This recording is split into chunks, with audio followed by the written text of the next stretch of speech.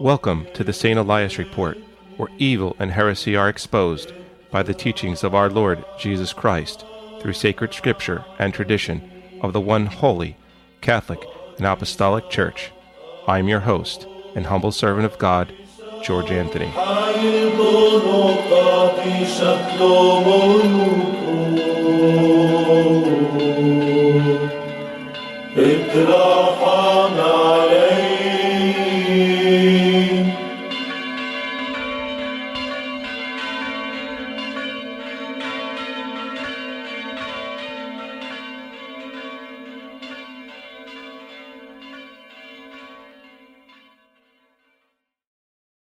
Hello everyone, this is the producer of the St. Elias Report, Vic Hermanson.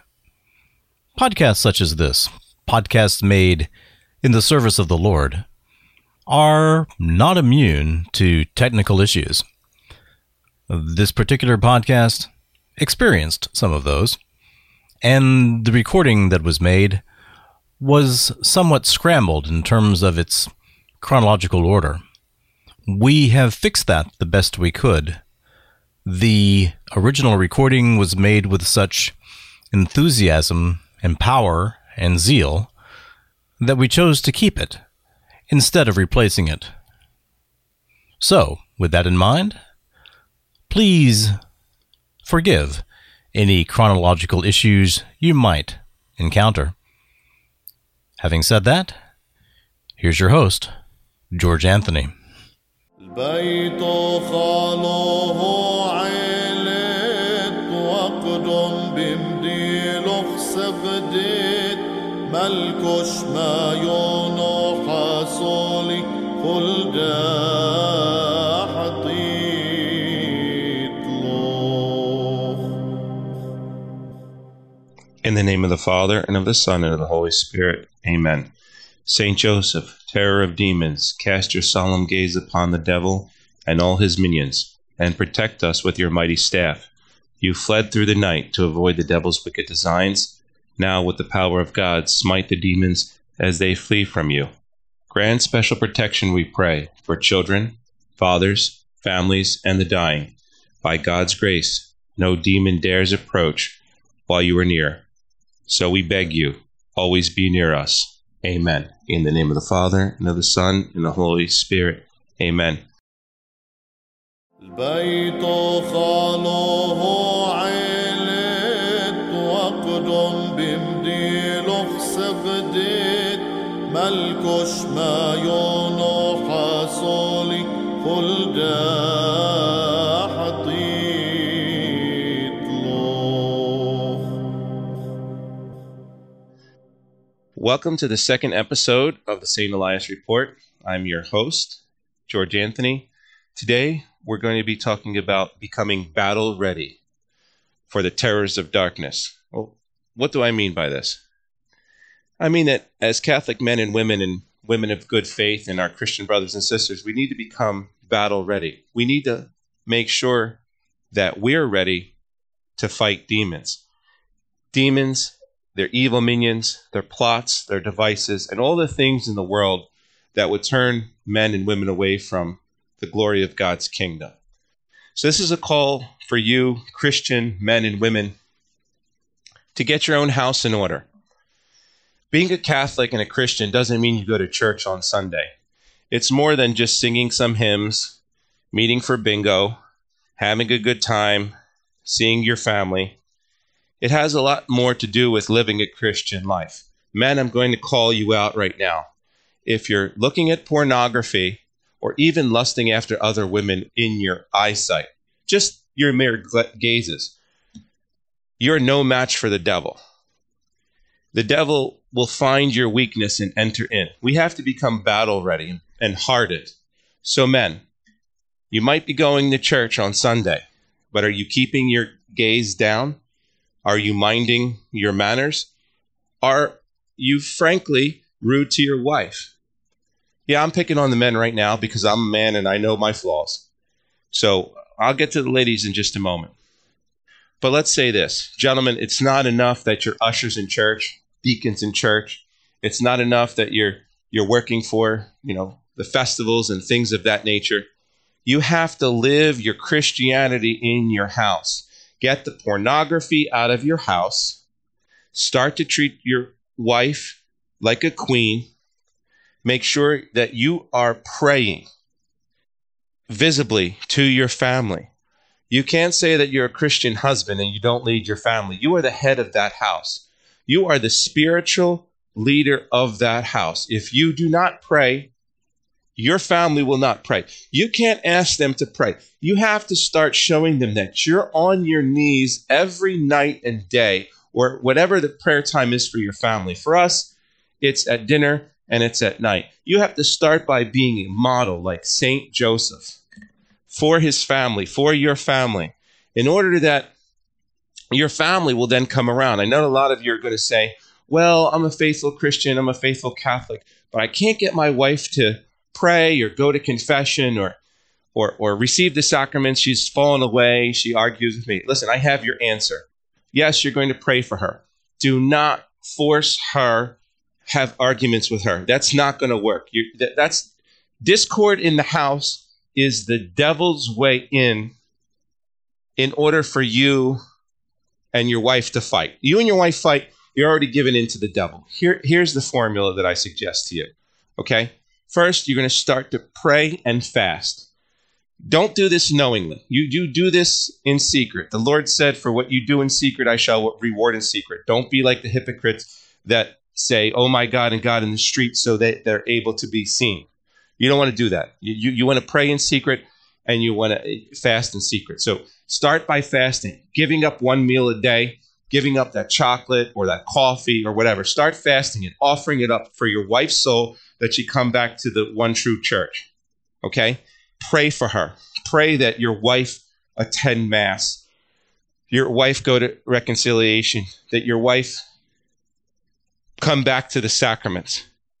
But forcing her and saying, oh, honey, this is the right thing to do. Yeah, every once in a while you can bring it up in charity and love and say, I wish that you would join me in Mass, and I wish you that we would do X. Or maybe she's at Mass, but she's not going to confession. So whatever your wife's issue is, or whoever you're trying to speak about, this works with everybody, by the way. But because you are the head of the house, you have spiritual authority over your wife and children. Not that you're a dictator, but that's the authority given to us by God. So you have spiritual controls, so to speak, which give you the spiritual ability to coax spiritually your wife into doing the right thing. In other words, it's more efficacious that you pray for your wife and your children. God listens to that because that's an ordered desire.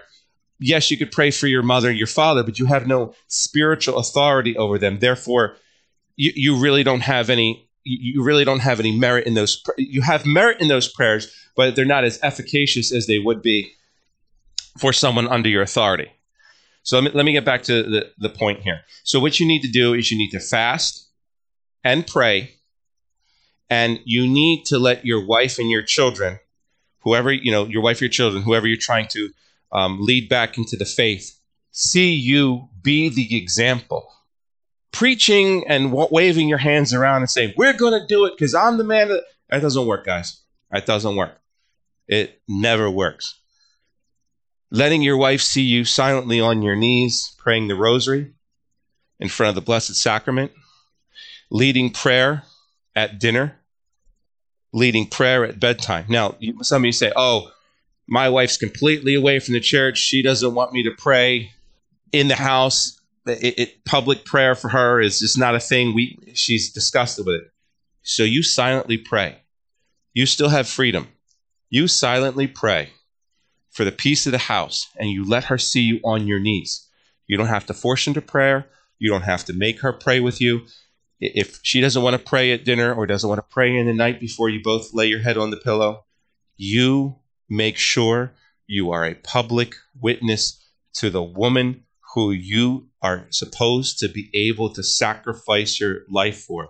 If you want to lay your physical life down for this woman, and you so promised God, doing something like this shouldn't be of any issue.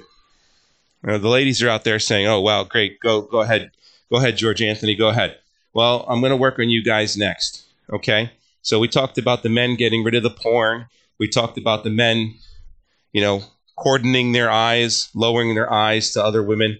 You have to make sure your speech is correct, gentlemen. You have to, make sure that you're living your life for your family. Boys' night out should not be your priority. Family night in should be your priority.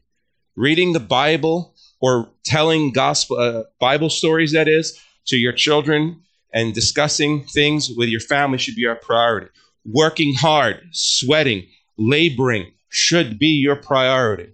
Your wife should be your priority. Your children should be a priority. Get out of the bars, guys. Stop going after work for that after work drink. Instead, why don't you say a prayer? Or even better yet, go home and do a craft with your kid. Or throw a baseball around. There's nothing wrong with that. You don't have to sit here and read the Bible all day. The Bible absolutely should be read. You should say your rosary and say your prayers and thank God and praise Him. But spending time with your family should be paramount. The devil finds his way into our lives and into our country by destroying the family, whether it be by abortion, deviant sexual lifestyles, or destroying the rightly ordered family, man and woman. If he can't get to you any other way, he's going to get to you through your relationship. That's why your house has to be a military base for the general named Jesus Christ. If it's not, you're giving your military base, your base, to the enemy. The enemy is Satan and all his minions. Ladies, it's your turn now. So if you're watching things like 30 Shades of Grey and these other ridiculous movies and this other filth, Sex in the City, these things, you can't have a Christian household. And, men, listen up as well, because I didn't go through this with you. I just did the pornography bit because you guys are guilty as charged and you know who you are. But the women have a little bit of softer approach to filth. They watch what I call publicly approved filth, generally speaking. Some of these love stories become obscene, like these 30 Shades of Grey and Sex in the City. And it's filthy. It's dirty. You don't want that in your house. All these things that you bring into your house come into agreement with Satan. Gentlemen, listen up. When you come into agreement with Satan, it means the following. It doesn't mean that you're sacrificing babies and having black masses and doing insanity. You're coming to an agreement with sin, right? You can't be going to church on Sunday and receiving Holy Eucharist, and then on Monday you're watching some filthy soap opera on TV. That's polluting your mind with filth. And that's setting your mind up and your life and the surroundings to opening doors. Opening doors simply just means you're allowing sin into your life. Who is the one that uses sin to his benefit? Satan and all the demons. Yeah, I'm talking spiritually right now because a lot of you may not believe the devil exists. I'm going to say it this way. The devil's not a construct. If it was a construct, the Lord and Savior wouldn't have said he was a liar and a thief from the beginning. Our Lord Jesus Christ, the one who we claim as our God and our Savior, said specifically, the devil was a liar and a thief from the beginning. Jesus said it, not me. Don't blame me. So if you're a philosophy student and want to believe that the devil in the Bible is a representation of evil, you need to go a little further and listen to what the Lord said. He's a real being who aims for souls to go to hell. He's not just a representation of evil. He exists. So you want to keep him out of your house. You want to keep your house holy. You want to keep your families holy. Make sure that we're doing the right things to get battle ready. Because if not, you see things like divorce, children falling away from the faith, sickness, disease, and disaster. You name it. It happens. Make sure your house is clean. I'm going to get back to the ladies. So the other thing, ladies, you guys are usually guilty of, and I'm not a professional on ladies, but I am married and I have a child. So I think I am able to speak about this after several years. You must allow your husband to be the authority figure spiritually in the house. I get it. A lot of you ladies, a lot of you gals, you're smarter than your husband. Your husband might be a bumbling buffoon. I know I can be accused of that many times. But God has rightly ordered the world in such a way as the Holy Trinity has given power to the man as the head of the house. And the man is responsible for treating his woman as Jesus loved the church. What's that mean? That doesn't mean your husband's an authoritarian and should be telling you what to do, where to go, where not to go. It means in matter of faith and morals, he should be setting up principles in your house. Now, guys, a lot of you are lacking here. So I hear a lot of ladies screaming at me through this podcast saying, well, my husband's the one that's fallen away from the faith. I have your answer too, ladies. You also need to sacrifice in the form of fasting and prayer. Your husbands need a lot of help, okay? They're not going to be able to do it on their own. Just because God has given us as men the authority spiritually as head of the house doesn't mean we don't need a good drill sergeant. You guys are the drill sergeant. You gals, excuse me, are the drill sergeants. You're the one that keep us in line, okay? We need you to sacrifice and fast and pray just like your husbands should be doing. If your husband's the one that's fallen away from the faith, same advice goes for you ladies. Pray and fast. Let him see you pray.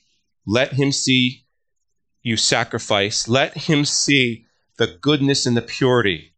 Model the Virgin Mary. She should be your model. That's the one you should look after. And in softness, and in sweetness, and in kindness, you keep reminding him through conversations, gently prodding him. Not, we should go to church. The same thing, gentlemen. You're not going to yell at your wife. Ladies, you're not going to yell at your husbands. But be the example. It goes for both genders, both sexes. You need to show the other the example where they are lacking and how to have a rightly ordered marriage. There's different ways to do things. Women tend to be very gentle and kind and sweet. We tend to be protectors and rough and abrasive. There is a middle ground. The middle ground is Jesus Christ and the Holy Trinity.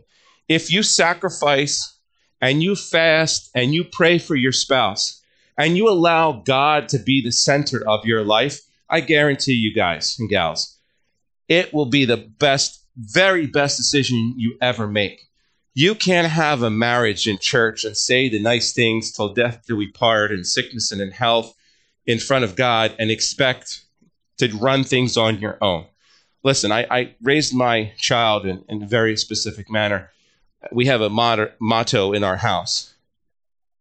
We love no one before God himself. And because we love God before everyone, then we're able to love each other. My wife knows that I love Jesus Christ and his blessed Virgin Mother more than I could ever love my wife. And because of that, I'm able to give her everything I have. Now, mind you, do I fail? Yeah, I fail a lot. I'm not preaching at you guys. I'm trying to help you ladies and gentlemen out there. But if you put God first and start small, start by praying and talking to him. He's your best friend. You don't got to get all formal. Just talk to the man. Start small. But when you put God first in your life, when you put Jesus Christ first in your life, ladies and gentlemen, you'll start to see that you love others more than you ever did. And that means loving Jesus Christ, you're not missing Mass on Sunday. You're not missing holy days of obligation. Baseball games for the kids are not as important as Mass. Nothing is more important than loving God. Well, I want to be there for my daughter and my son.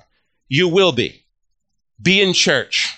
They will see what's important. Prioritize your life. If you love Christ first, you love Jesus Christ first, and you love his blessed Virgin Mother the second, everything on earth will fall into place accordingly.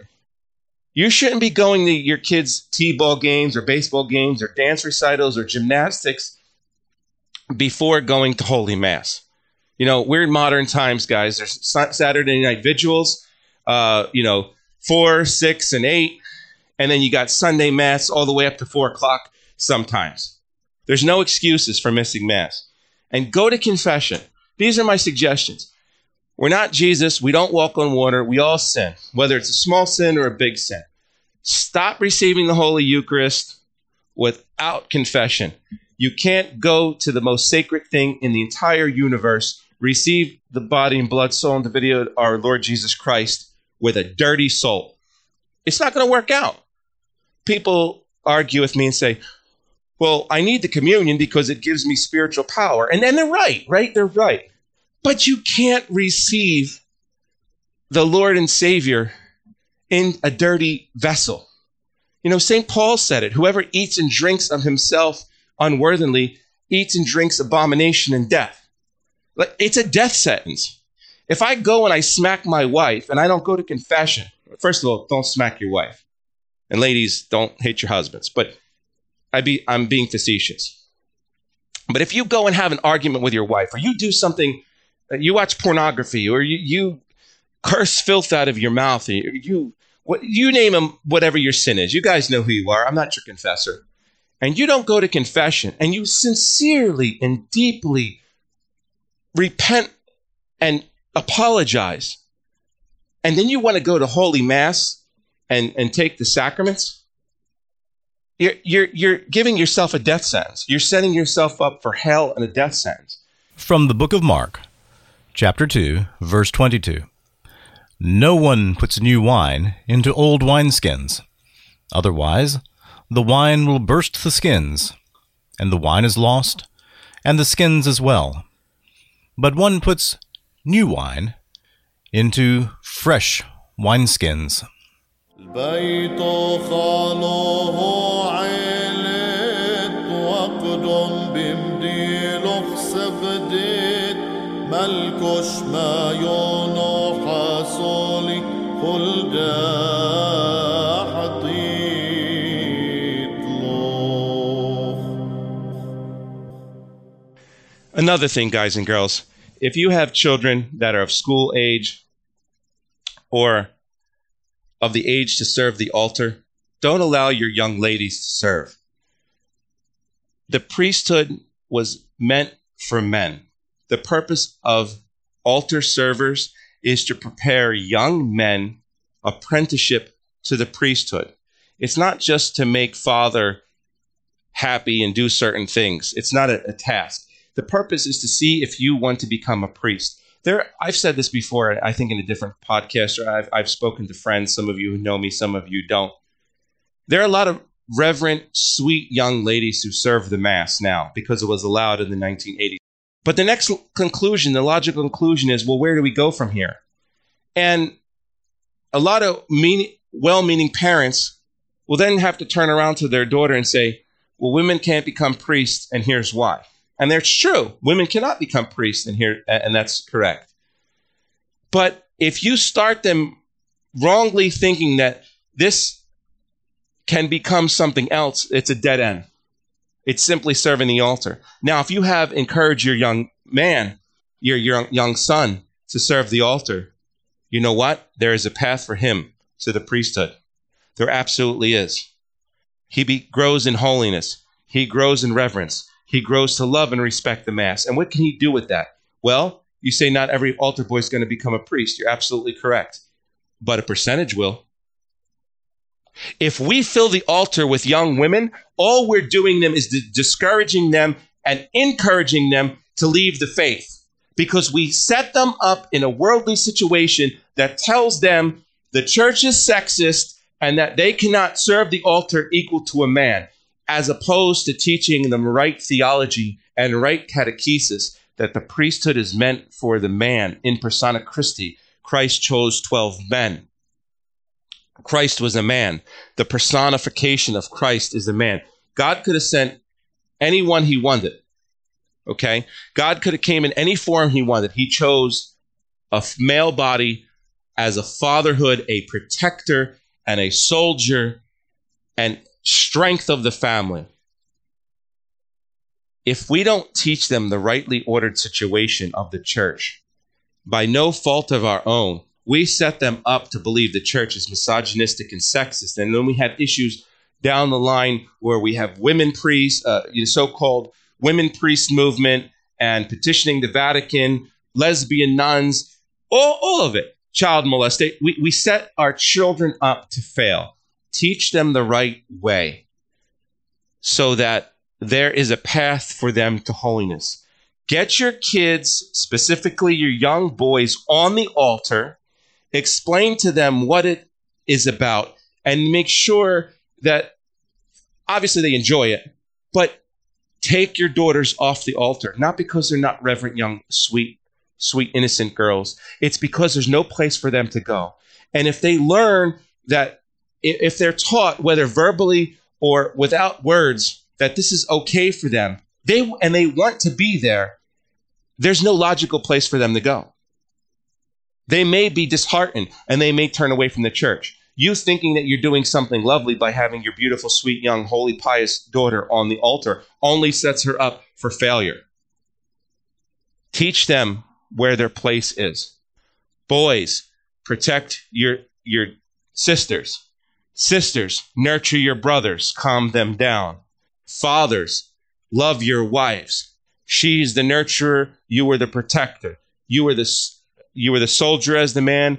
She is the matriarch of the house. You are the patriarch. There's an order and a right ordered situation.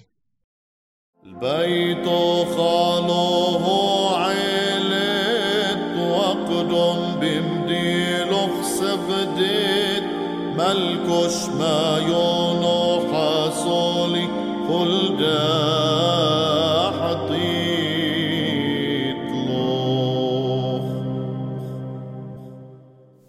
Now that I spent a lot of time on moms and dads, let me just talk to you in general. So we have another unfortunate mentality out here that I see a lot of. I see a lot in a lot of the churches. Sunday social club. How are you going to be battle hardened and battle ready if church is just a place where you hang out and, eat some food afterwards? And yeah, it was a good mass. I like the sermon. Fathers, he's doing this, he's doing that, he's making jokes or whatever. It's a feel-good place. But it's not the purpose. The purpose isn't for you to feel good about yourself. Yeah, you should feel good about yourself. Absolutely. The purpose is to worship and thank Almighty God and give him glory as our King. Okay? It's not always the easy thing to do. Okay? But it's the right thing to do. You have to learn the difference between right and wrong, and frankly, right and feel good. Because feel good isn't exclusive with right. There's a big difference there. There's a big difference there. Sometimes the thing that's right to do feels not so good. Okay? Going out in a snowstorm of 3 or 4 feet that you have to clear, and hopefully you're safe. But then going to Mass, you're probably already exhausted when you get to Mass. You don't know half of the hymns. But that was the right thing to do. Did it feel good? No, your body's aching. You shoveled snow for about an hour and a half before you had to go to Mass. But guess what? You got there. You did the right thing, and the Lord will reward you for that. Now, I'm not saying you should be in any danger if you have to go to Mass. But there was people before us, this holy saints, that died to go to Mass. Okay? There is a saint in Lebanon. Her name is Saint Rafka. She crawled on her hands and her knees before her mother general superior told her she couldn't to get to the Holy Eucharist. I believe, and I'll be corrected if I'm wrong, and I stand corrected because I'm wrong about a lot of things. I believe she was blind at this point, or she was losing her eyesight, and she was becoming crippled in her arms and her legs. She crawled from her abbey to the holy altar to receive Holy Communion. Shoveling a little snow isn't going to kill anybody. Or rearranging a baseball game or a family barbecue Or simply, here's one that people don't like, saying no to the thing that you're invited to during Mass time. Unless, obviously, there's multiple Mass times. But if you live in a place where they have the one priest and the one parish and the one Mass, and everything else is completely inconvenient, where you have to go hours away, guess what? If it's a choice between Uncle John's barbecue and Jesus Christ, I really hope you choose Jesus Christ. Because that makes the difference. Now, is your uncle going to get mad at you? Probably. But guess what? Invite him to go along. Priorities in life don't always make us feel good, but they get us to where we need to go. Rightly ordered Christian life. البيت خاله عيلت وقدم بمديلوخ سبدت ملكوش ما يونو حصولي خلدا حطيت لوخ. The other thing is not just being there, but being there in the moment. Okay? What's the difference, George? I'm going to tell you. Being there is you sit your butt in the seat and you're there and you listen to the priest. Well, actually, you don't even have to listen to the priest. I see a lot of people, they're there physically. Priest is talking, and they're on their cell phone. They're looking up at the statues. They're wandering here. They're wandering there. Being in the moment, listening to what the priest is saying, listening to his homily, assessing your own life, praying the words with thought and meaning. Not our Father who art in heaven. Our Father who art in heaven. Like, what does that mean? That means our Father God who is in heaven. Holy is your name. Hallowed be thy name. Understanding what you're saying. Don't go through the motions. It's hard a lot of times. I understand. I've been there when you have kids and you have responsibilities. But this is your hour to worship the most sacred and precious King in the entire universe, the author and finisher of life and death itself. Don't go there haphazardly. Try your best. We're humans. We fall. I get it. But try your best to be there. Don't be there because you're checking off a box for your husband or your wife, or you think that God's going to give you some merit just for being there. God sees your soul. He reads your soul. He reads your heart. He knows when you're not there. He knows the difference between the sick old lady who's in bed and wants to be in church and you who have all full faculty and health and are there, but aren't there and present mentally and spiritually. So it's not good enough to just have your physical body there. Your mind, soul, body, it all needs to be there. Okay? And here's the part that a lot of people don't like. Make sure you're going to a pious and a reverent church. Well, George, aren't all churches pious and reverent? No. Point blank, they're not. Well, what do I mean?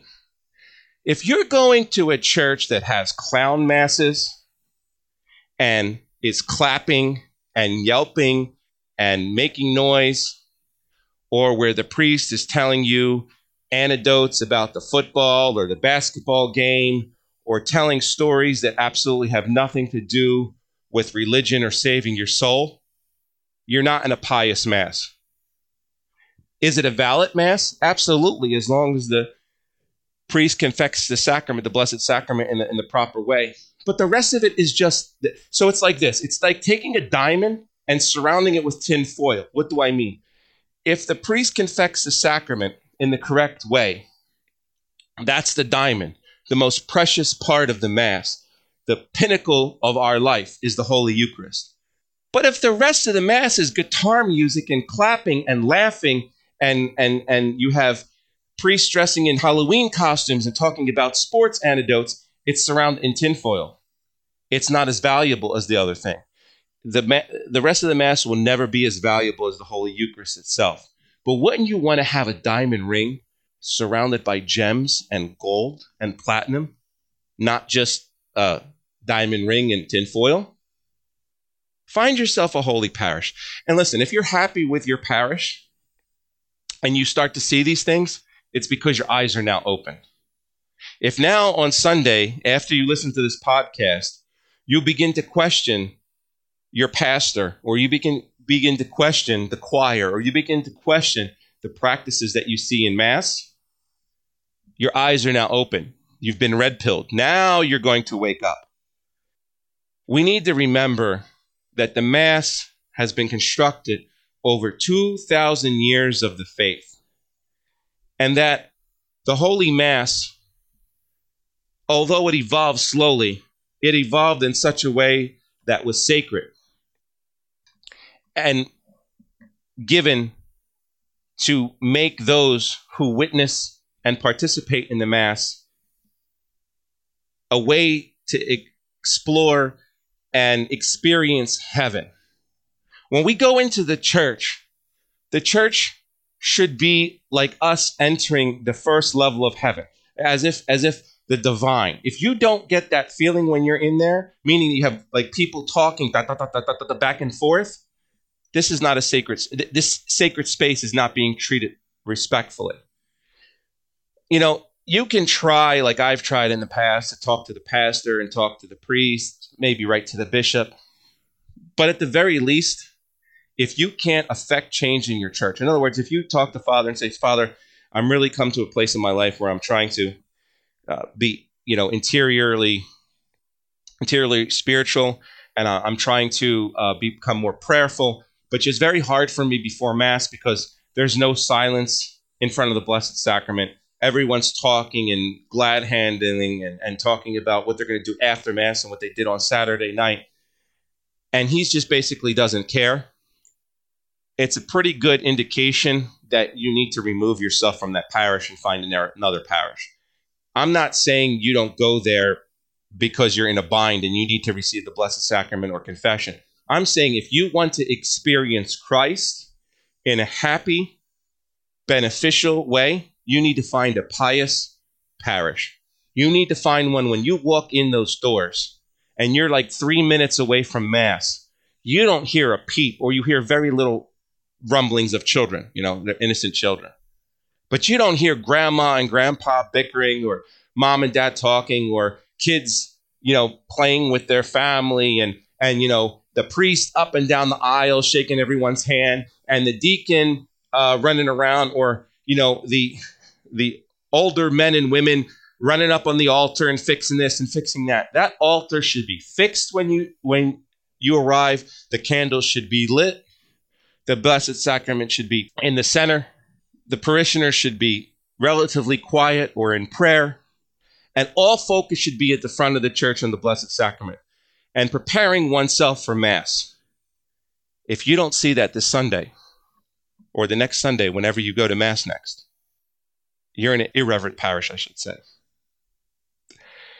And that disorder is going to play part in how you become a more spiritual person. It's very good to surround yourself with holy men and women, pious men and women. But if you don't think you can affect change in that parish by doing the right thing, and I encourage you to talk to Father. I encourage you to talk to Monsignor or the bishop, whoever is the ordained leader of your church, to affect change there. But if you get the answer, it is what it is, maybe it's time that you need to reassess, St. John's or St. Mary's, and you go somewhere else. I can help you with that search. I'm more than happy to help you out. I'm not just going to give you a bunch of speech here and then not. There's ways that we can find reverend parishes. There's indicators that I've noticed over the years that you start to realize which priest, and there's certain telltale signs. So you need to find a reverend parish. Okay, you need to get your house in order. Your prayer life has to extend into not only Sunday, Monday, Tuesday, Wednesday, Thursday, Friday, Saturday, every single day praying. And 5 minutes a day start reading books about the saints. But let's pass that off for a second. Let's go back to church. Another indicator, if you're in an irreverent parish or a parish that's not going to help you in your spiritual life, see how the priest treats the Mass. Does the priest become smaller and God becomes larger, or is he there to hear himself? If he starts the Mass with "Good morning, ladies and gentlemen, how was your weekend?" Really good indicator you're not in a reverend parish, or at least you don't have a reverend pastor. I've noticed that there's some parishes that have multiple priests, and maybe you get like 5 reverend priests and you get 1 priest not so much. So you're going to have to assess the situation. I'm not saying that the priest is the only, but there's a lot of these smaller parishes that only have 1 priest. So that's what I'm proposing here. But if you have a large parish, 500, 600, 700, 900 families, and you have like 4 priests, you may get lucky and find 1 priest that's reverend. His Mass may be like, the weird one that's at like 4 p.m. on Sunday, but at least you don't have to travel. You're going to have to put in some work, people, if you want to feel the presence of God. It's the road to Golgotha up the hill wasn't easy. He didn't put the cross on wheels and wheel it up. He stumbled and he needed some help by Simon the Cyrene. So you're going to need some help. I'm here to be your Simon the Cyrene, but what I'm saying is it's not going to be easy. Just don't think you're going to walk in and, Holy Spirit's going to come down and everything's going to be, you're going to go through some fight.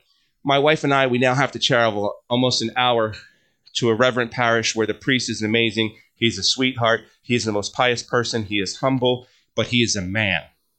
He is a man, and he's a man of God even more. 3rd or 4th, I don't know where we left off, sign that you're in a reverend parish, besides the priest starting the Mass with "Good morning" and "How are you?" and all that. Frankly, does he sound like a woman? Is he an effeminate? Nobody wants to hear that. Priesthood is for men, manly men. If this gentleman, and I'm going to use the term loosely, is talking with a lisp, has homosexual or asexual mannerisms, very effeminate, you're pretty much almost guaranteed you're an irreverent parish. I wouldn't receive Holy Communion from that priest if you paid me. Now, is it licit and it's valid? Absolutely, and some are going to argue with me. But I'll be honest with you. I do not want to be around someone who I know is supposed to be in persona Christi. Let me explain, side note. In persona Christi in the Catholic Church in Latin means in the personage or the place of Christ. Where Christ once was, that priest now is. Okay? I want to be someone that makes me feel like I'm next to Christ. I'm receiving the body of Christ from Jesus himself. Not some effeminate, nail-polished, coiffed hair, "Hi, honey, how are you?" kind of priest. And I've seen them. They exist. You guys seen them too. And if you're too scared to call it out, call it out. You don't need to approach him. You just need not to go. Okay? There's nothing wrong with your interlight, God-given spirituality and your senses coming to something that's not right. You know by the tone of his voice, you know by the way he looks. Now, that's not saying he's an active homosexual, but priesthood was not meant for effeminate men. St. Peter was a fisherman. He was rough and tumble. He's the first pope. He was a priest and a bishop. Bloody hands from those nets. You want someone with polished nails and walks around with his shoes perfectly polished just to be seen. Yeah, it's nice to have your shoes perfectly polished. But I would rather have a priest with holes in his shoes because he was delivering Holy Communion to the homeless and the poor and didn't have time to make sure his hair was perfectly coiffed. Didn't have time to, yes, is he clean? Absolutely. But didn't have time to make sure that he looked so pristine. Okay? I'm not saying you want a dirty priest. I'm just saying you don't want a priest that reminds you of a woman. Let's be clear. Priesthood is for men, for manly men. He should be a man above all. If your priest is out playing baseball with the boys, it's a good indication he's a manly man. If he's sitting back and talking with all the females, and I don't mean confession or rosary, I mean he's just simply gravitates to the females, and 95% of his staff is females, it's a good indication. It's not the indication, and in no way should you call him out on anything, but maybe you need to remove yourself from that parish. So there's the 4 or 5 signs. The other one, this may or may not be, this is the lesser one. If you go into the church and you don't see the Blessed Sacrament in the front and center, and it like, the tabernacle, the Holy Tabernacle. If you don't see the tabernacle in the front of the church and the priest or deacon has to go and get the Eucharist from another room or a side chapel because there is no tabernacle, it's a pretty good indication that that church was during the time of the 60s and 70s after Vatican II, when all the nonsense and the rebuilding of the church was happening. It doesn't mean that church isn't reverent, but it's one of the lesser indications that from the time of the 60s or 70s, when they were rebuilding churches to take Christ out of the center and put the presider's chair, not the presenter, excuse me, the presider's chair in the front of the altar, making the priest the center of the Mass as opposed to Christ himself in the Holy Eucharist. It's a pretty good indication. If they haven't done anything in construction from the 60s or 70s till now, you might be an irreverent parish. Surprise, surprise. I've been in churches like that where the parish is completely reverent. It's just super poor. So be wise with your judgments. All the things I said previous to this one point are possibly more important than that. But again, the Lord and Savior is the King. He should be at the front, enthroned in the front. Yes, it's important, but does it indicate an irreverent parish? It may or it may not, based on the other things that I discussed. Here's a big one. Here's like a super, super big one. If Father sits down during Holy Communion and allows quote unquote Eucharistic ministers, i.e. old ladies in Birkenstocks and 16-year-old Eucharistic ministers to give communion, and he sits down while they do all the work, you're in an irreverent parish. We'll talk about the efficacy of Eucharistic ministers on a different podcast. I have my own, my understanding of that and through the text of the Holy Church, where that's supposed to be used. Let's just side note for a second. They're called extraordinary ministers of Holy Communion because they're supposed to be used in extraordinary times. Mass isn't an extraordinary time. Getting out within an hour isn't an extraordinary circumstances. They're supposed to be used when the priest can't get to 5 hospitals and has 5 dying people, so he ministers Holy Communion to these extraordinary Eucharistic ministers to bring to those people so they will have the Lord and Savior with them. Their purpose is not to get people out of the church on time. It's not for the convenience of the priest, the people, or anyone else. So they're being misused in Mass in order for people to get out of church within 45 minutes to an hour.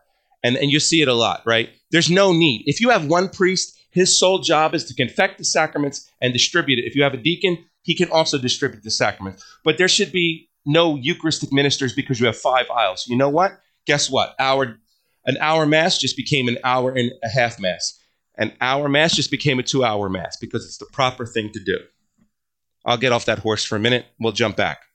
The other indication, if you have lay people opening up the Blessed Sacrament, the Holy Tabernacle, and glad-handing the Eucharist and running all over the altar, and basically the priest just shows up, does his magic show, i.e. the Mass, and gives his little speech, does his tap dance, and leaves, you have an irreverent Mass.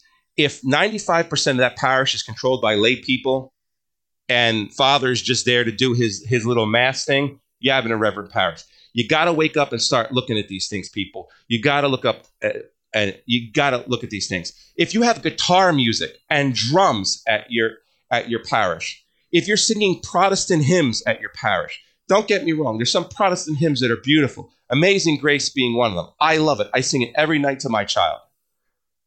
But it has no place in Mass. They're for your car. They're for your home. You have an irreverent parish. These things don't make the Mass illegitimate, but what they do is they don't allow you to be fully formed in the one Holy Catholic and Apostolic Church in the traditional way of the saints. And therefore, if you let anything creep in, if you start to allow for things, you become disordered. So if your prayer life is disordered, your home life is going to be disordered. If your home life is disordered, your children become disordered. And there is the generational curse. البيت خانه عيلت وقدم بمديلوخ سبدت ملكوش ما يونو حاسولي خلدا حطيت لوخ then you will know that you raised them the right way. And they won't be part of the world. They'll be in the world, but not of the world. We want to make sure we're not just doing things, but checking off boxes, guys and gals. Going to Mass on Sunday and then doing your dirt on Monday or name the day of the week isn't helping. We need to take control of our lives. If your children don't have a prayer life, it's because you don't have a prayer life. If your children are not doing the right thing, it's because you haven't instructed them how to do the right thing. Children are just as good as the people who lead, care, and nurture for them. I said it previously. I can guarantee you, if you start praying with your children and speaking of holy things, just taking them to Mass and giving them a toy in the pew isn't doing a darn thing for their soul. Hold them in your arms and whisper into their ears what's happening. When the host is raised above the chalice and the priest is doing the consecration, let them know right there is your king. That's our king.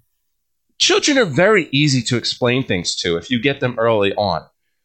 Obviously, when they get older, they get a little bit smarter, a little bit more inquisitive. They're going to ask you, Dad, what's that mean? Mom, what's that mean? And you can explain it to them. And if you can't, there are resources out there for you. In fact, I encourage any of you that need help to contact me, and I will get you in touch with either a pastor or a religious lay leader in the church near you, or I will give you some resources that will help you catechize your family. But what I'm trying to say is, don't be afraid, even if you don't know. Your basic catechesis, your baptism itself, allows you to be a person to spread the word of God. The simple fact that you are baptized in water in the name of the Father, Son, and the Holy Spirit allows you to give the graces to your family. And you don't have to be a catechist. You don't have to be a podcaster. You don't have to be a philosopher or a Catholic priest or nun to teach your children. What you need to be is well-intentioned and a pious person. Okay? You want to live on your knees. You want to live in fear of the Lord, and you want your children to do that.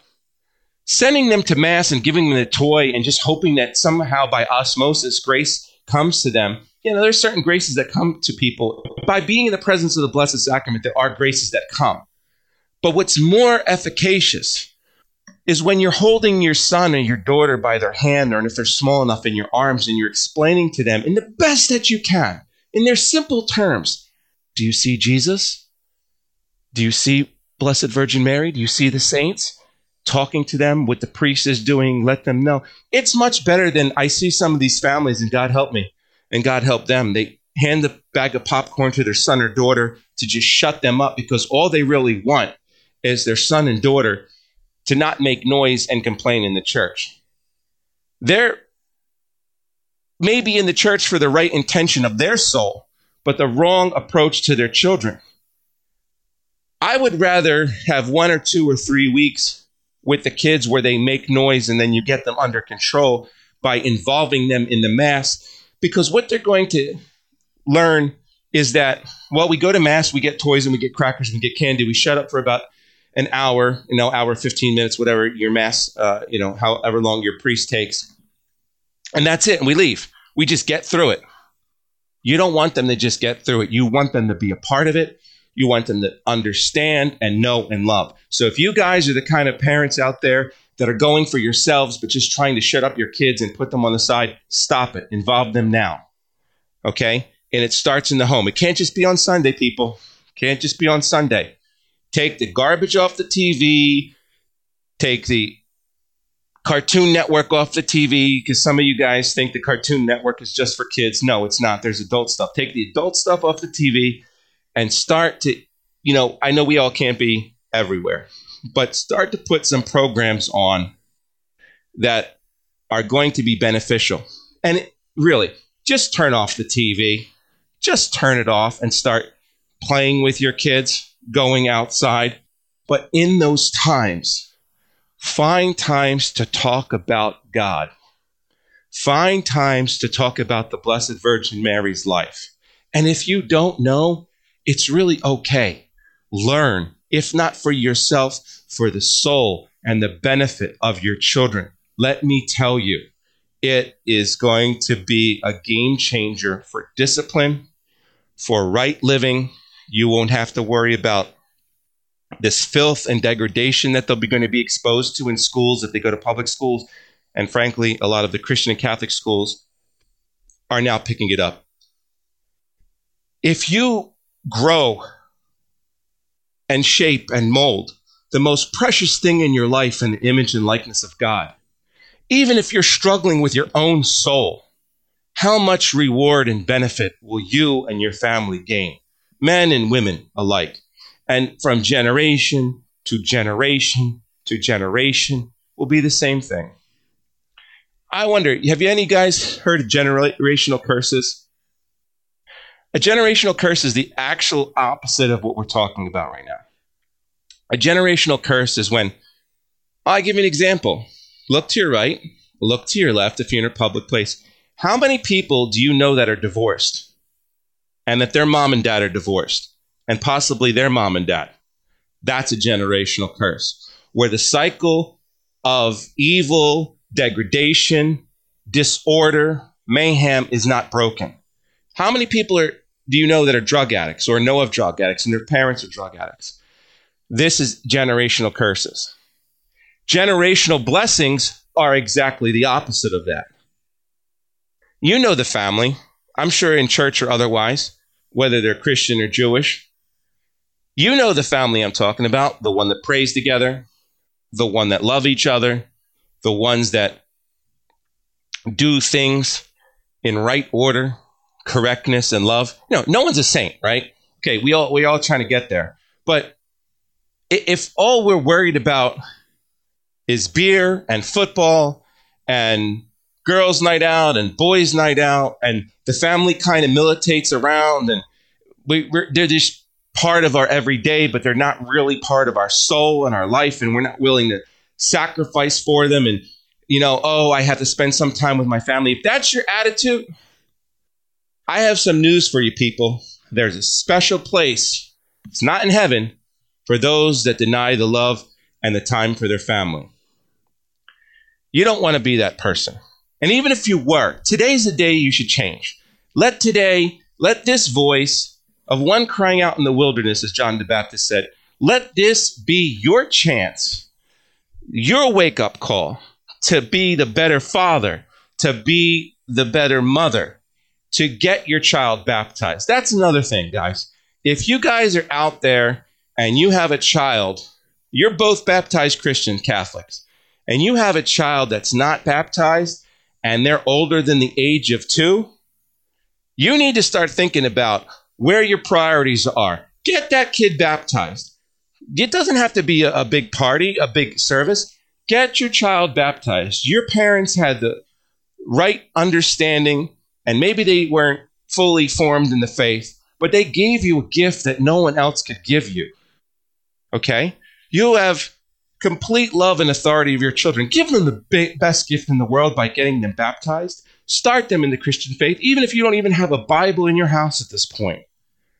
Get your children baptized. You can learn everything later, but don't let them go another day without the mark of Jesus Christ claiming their souls. There's too much in the world where you don't want them to get involved in. And it's not just things that are bad and ugly, but it's pure evil from the dark satanic one himself.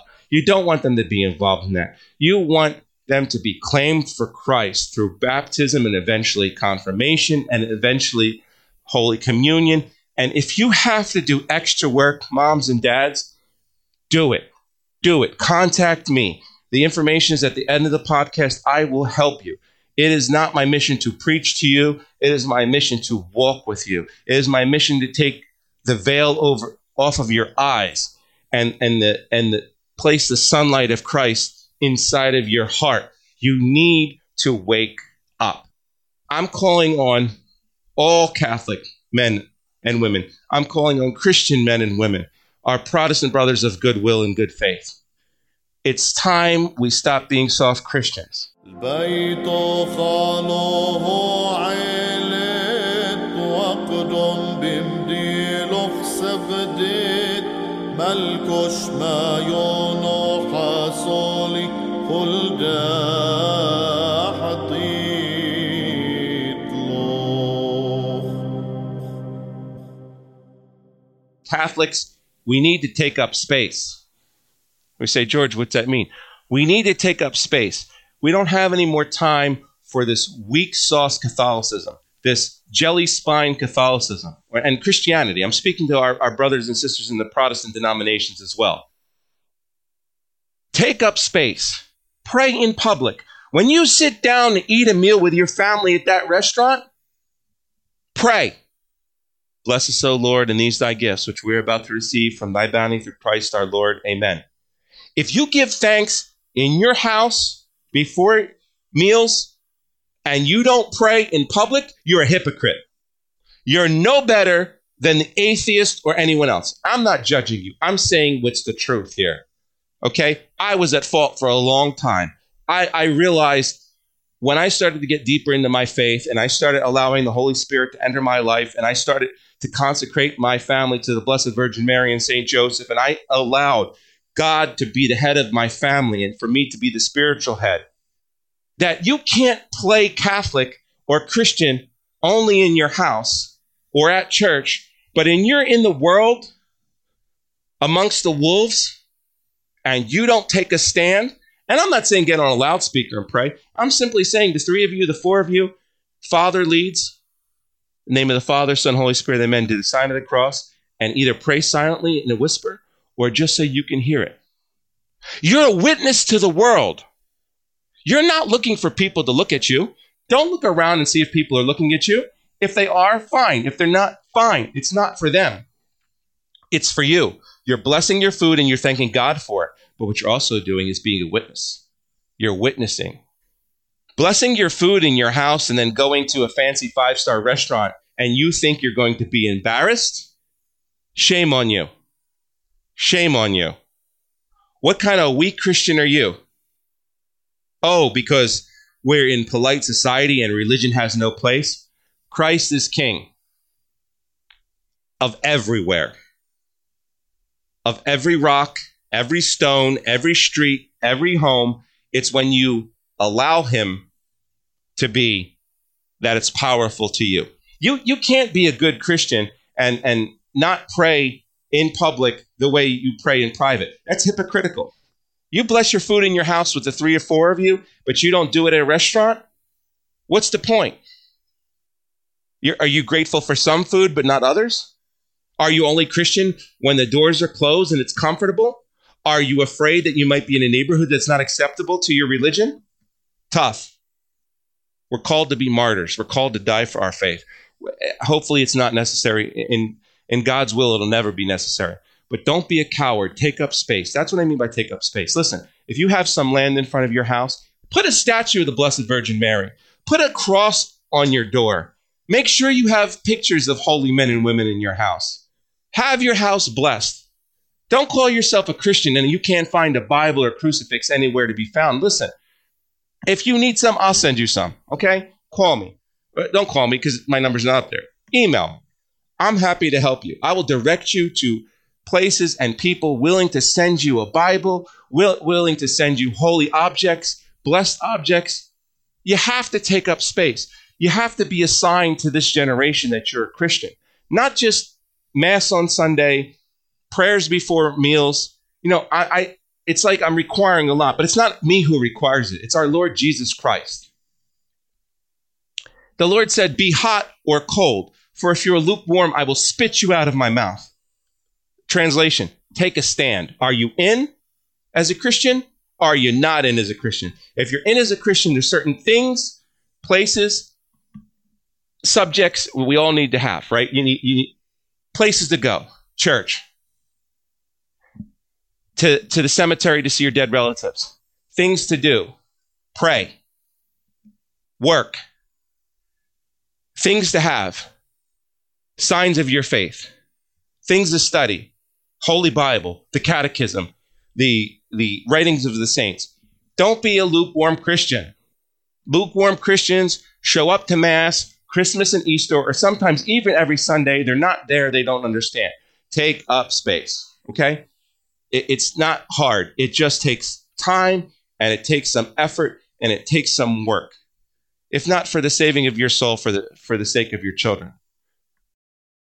البيت خانه عيلت وقدم بمديلوخ سبدت ملكوش ما يونو حصولي خلدا حطيت له. Find like-minded people. You might have to start realizing that the people you surround yourself with are not beneficial to you. Surprise. Surprise. And that may be blood relations. This is the sad part of this. That may be blood relations. That may be the guy or gal you grew up with. That may be your own brother or your sister or your father or your mother. The Lord calls us in the commandments to honor our fathers and our mothers. Okay? But he also said, Jesus Christ said, who is my mother and my brothers? Anyone who listens, accepts all the words coming out of my mouth. Basically, the Holy Gospel. He's not saying dishonor your mother and your father or your sisters and your brothers, but he's saying who belongs to Jesus. Who belongs to Jesus are the people who listen and accept his message. So listen, if you become like super Christian tomorrow, somehow this podcast, by osmosis, the Holy Spirit, whatever, and all praises the Lord Jesus Christ for that. You become super Christian tomorrow. All these things resonate in your soul and your mind. People are going to start to militate against you. People are going to start to move away from you. Naturally. Oh, he's too religious. She's too religious. Listen, I've heard it all. I've heard it all inside of my family and external from my family. I've lost friends. And I've grown away from some of my family members. The ones that are close are like-minded and probably listening to this now. Shout out to you guys. The ones who are not have accepted the LGBTQ LMNOP agenda, support all kind of communistic and socialistic agendas, things that are not of God. Do these same people show up in church?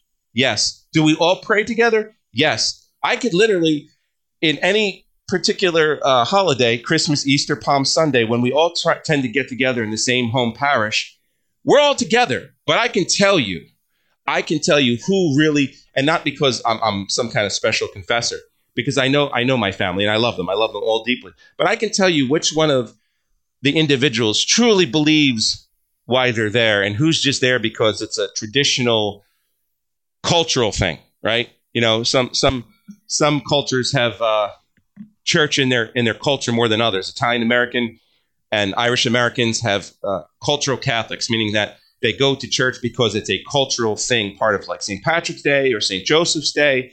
But, you know, they're there because it's part of this holiday or it's part of what we've always done. It's not really part of what I want to do. It's kind of, we always do this. This is what we do. You know, y'all heard of them. C&E Catholics, Christmas and Easter, or Cafeteria Catholics. There's a million names for us, right? It goes for Christians as well. It goes for everybody. But I can tell you which members of my family are truly there and present in the presence of the Lord. Doesn't mean I love the other ones less. It means that I can guarantee you right after we all receive Holy Eucharist and we go to the church hall or the church center and I start to talk about religion, I know which ones are going to engage with me and be happy and want to share the homily and the gospel, and which ones are going to start to look at me like I'm crazy. And my question always is, interiorly, and I've never said this to anyone, well, why are you here?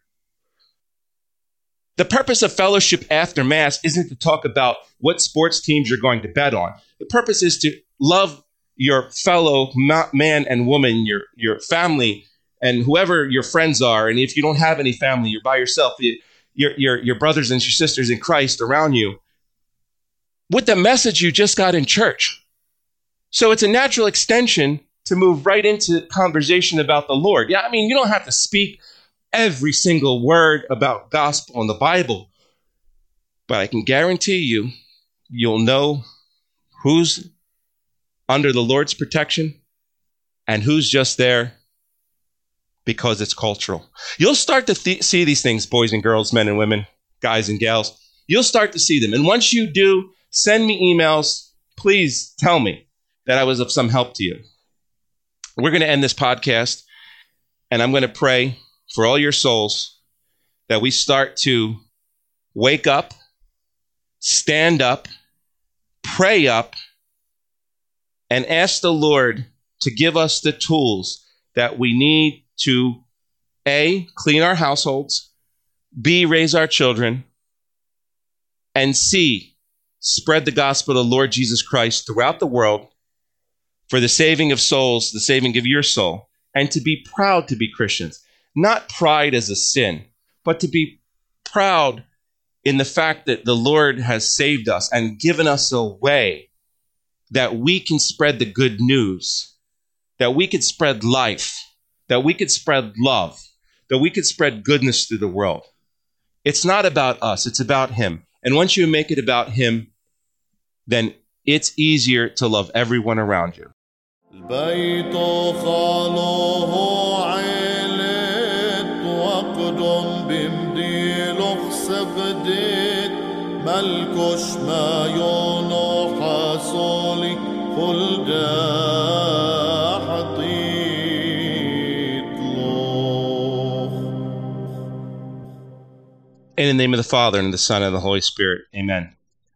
Lord Jesus Christ, we pray that this podcast has been a blessing to our listeners.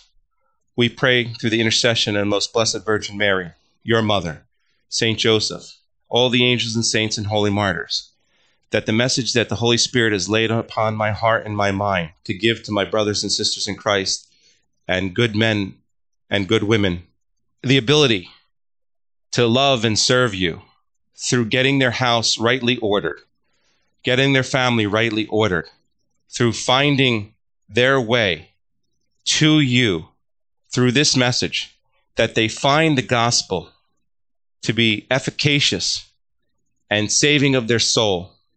We ask you to bless all their hearts and their minds and their souls, to allow their lips to loosen, the binding in their hearts to become undone, and that you will move people into their lives that will become beneficial for them, that they will start to see with spiritual eyes the churches that they attend and the people that surround them, that you give them the gift of the Holy Spirit, the gift of discernment, so that they can see where right and wrong is, where evil lies and where evil hides.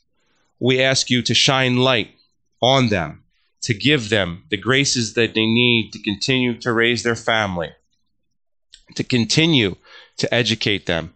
We ask you, Lord, for any difficulty they may lie in their way, whether it be time or place or money or education, that you take care of these things, that you help them so that they're able to go to the next step. We pray, Lord, that you make a way for each one of these individuals in the name of the Father and of the Son and of the Holy Spirit. Amen. Guys and gals, it's been my pleasure to be your host today. Hopefully this message was reaching you at some point in your life. Hopefully, if it doesn't reach you, you know it would be a blessing to someone. Pass it on. I ask you to email me. My email is in the outro, and to visit our website, where there's plenty of subjects and things we're going to talk about. But what I'm trying to do right now is to prepare you for the next podcast. Each podcast will build upon itself. And until next time, Christ is King. Ave Maria. البيت خاله عيلت وقدم بمديلوخ سبدت ملكوش ما يونو حصولي خلدا حطيت لوخ.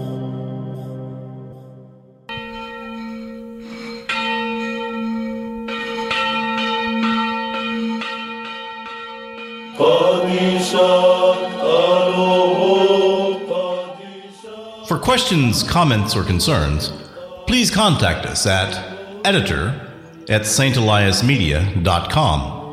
Also, please visit our website at steliasmedia.com, where you will find updated articles and additional resources. The St. Elias Report is hosted by George Anthony. It is produced by Vic Hermanson. Our technical director is David Griffith. The St. Elias Report is owned and operated by St. Elias Media and is a Masabiki Brothers production.